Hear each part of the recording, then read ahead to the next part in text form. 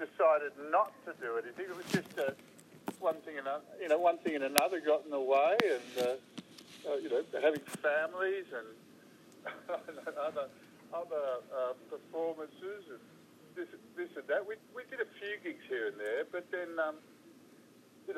once we decided to record an album, then it all seemed to make a lot more sense. Of course, and the latest single, Deborah, tell us the story behind that one. Well, that's actually my childhood crush on Deborah Harry, brought to Deborah Harry from Blondie. Sort of, I was drawing on that. Okay, and does she know about the song? She doesn't, but as it happens, there is only 1 or 2 degrees of Deborah Harry, I believe I have to get through. So I'm sending it to her. She's just put out her biography, so I'll pretend it was for that. Awesome stuff. Of course, this single is a lead up to the new album. That's right. Yes, Love and Despair, our new album. We've been working very hard on it for quite a while.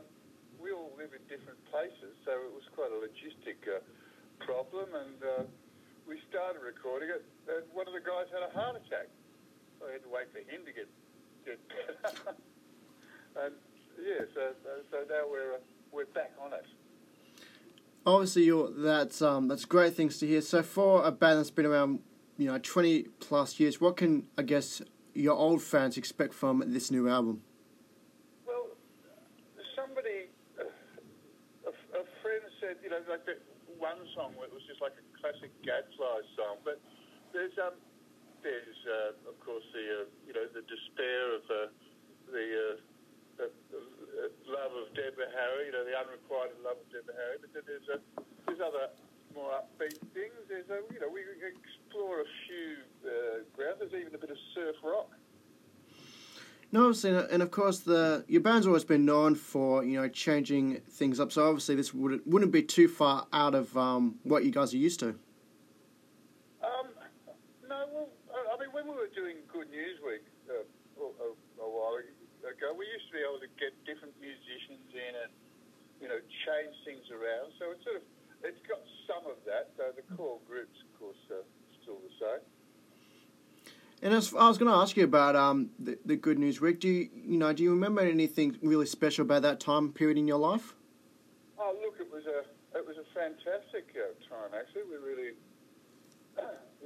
it's not often I've heard of a job like that, which is here, come and play regularly on national television, doing your own songs plus other things. So I was writing songs with Paul McDermott and we were playing them, and I was playing Gadfly songs, and we were, I played with Tim Finn and Neil Finn and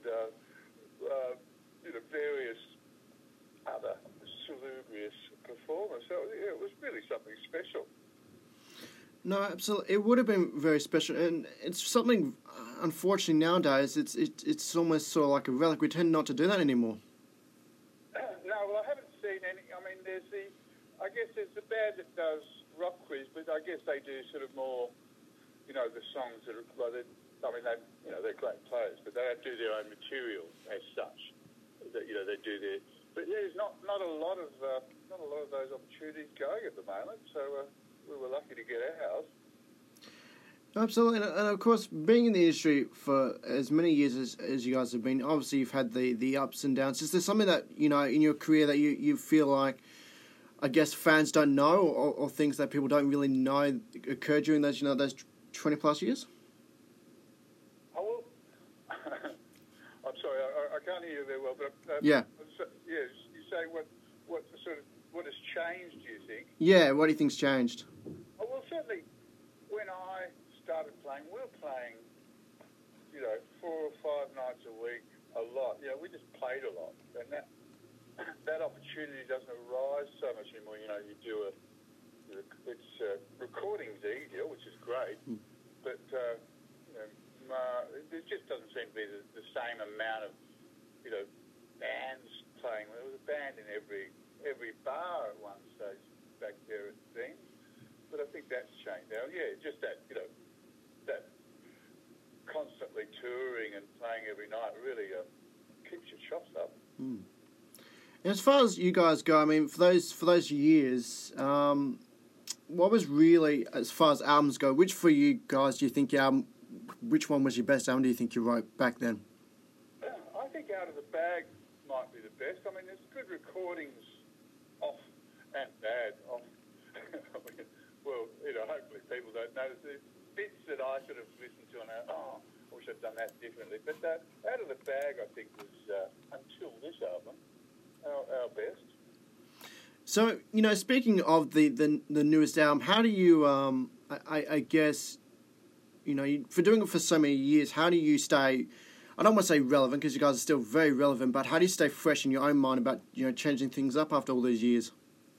Well, I mean, the band's always, the primary songwriters have always been Phil and I, and, there was just plenty of material to draw on, stuff that we've done solo, stuff that we've done in other things, and just stuff that we've been writing.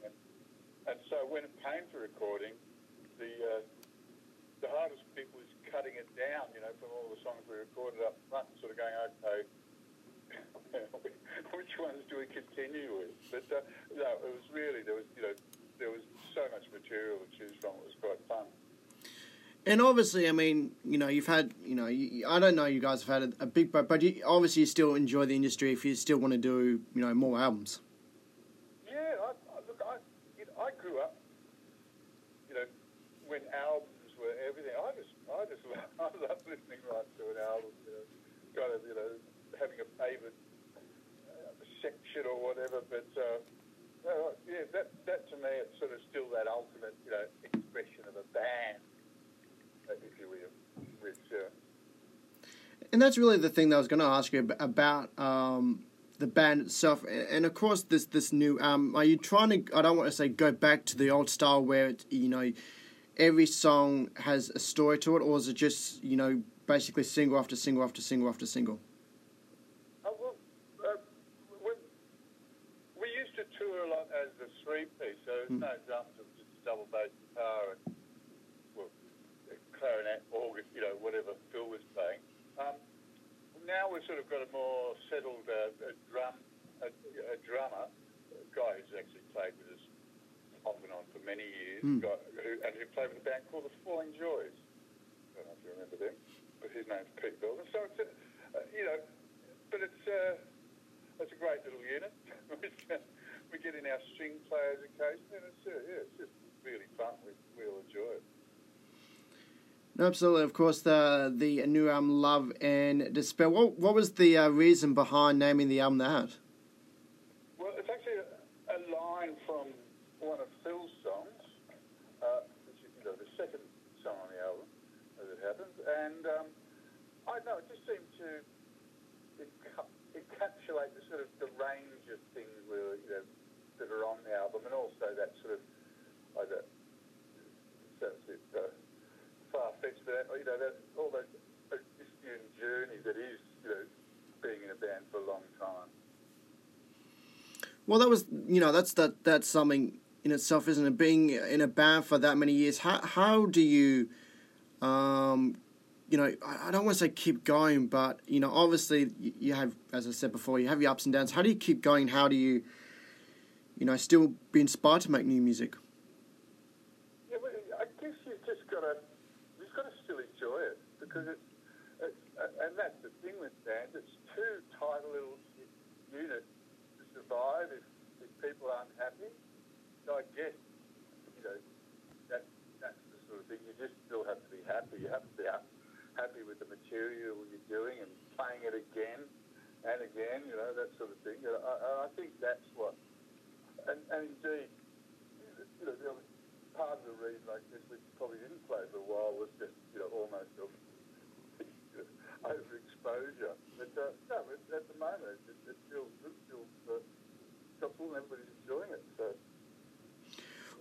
Yeah, well, it's great that you're enjoying it, and I think it's going to be one of these things that this album is. I don't want to say.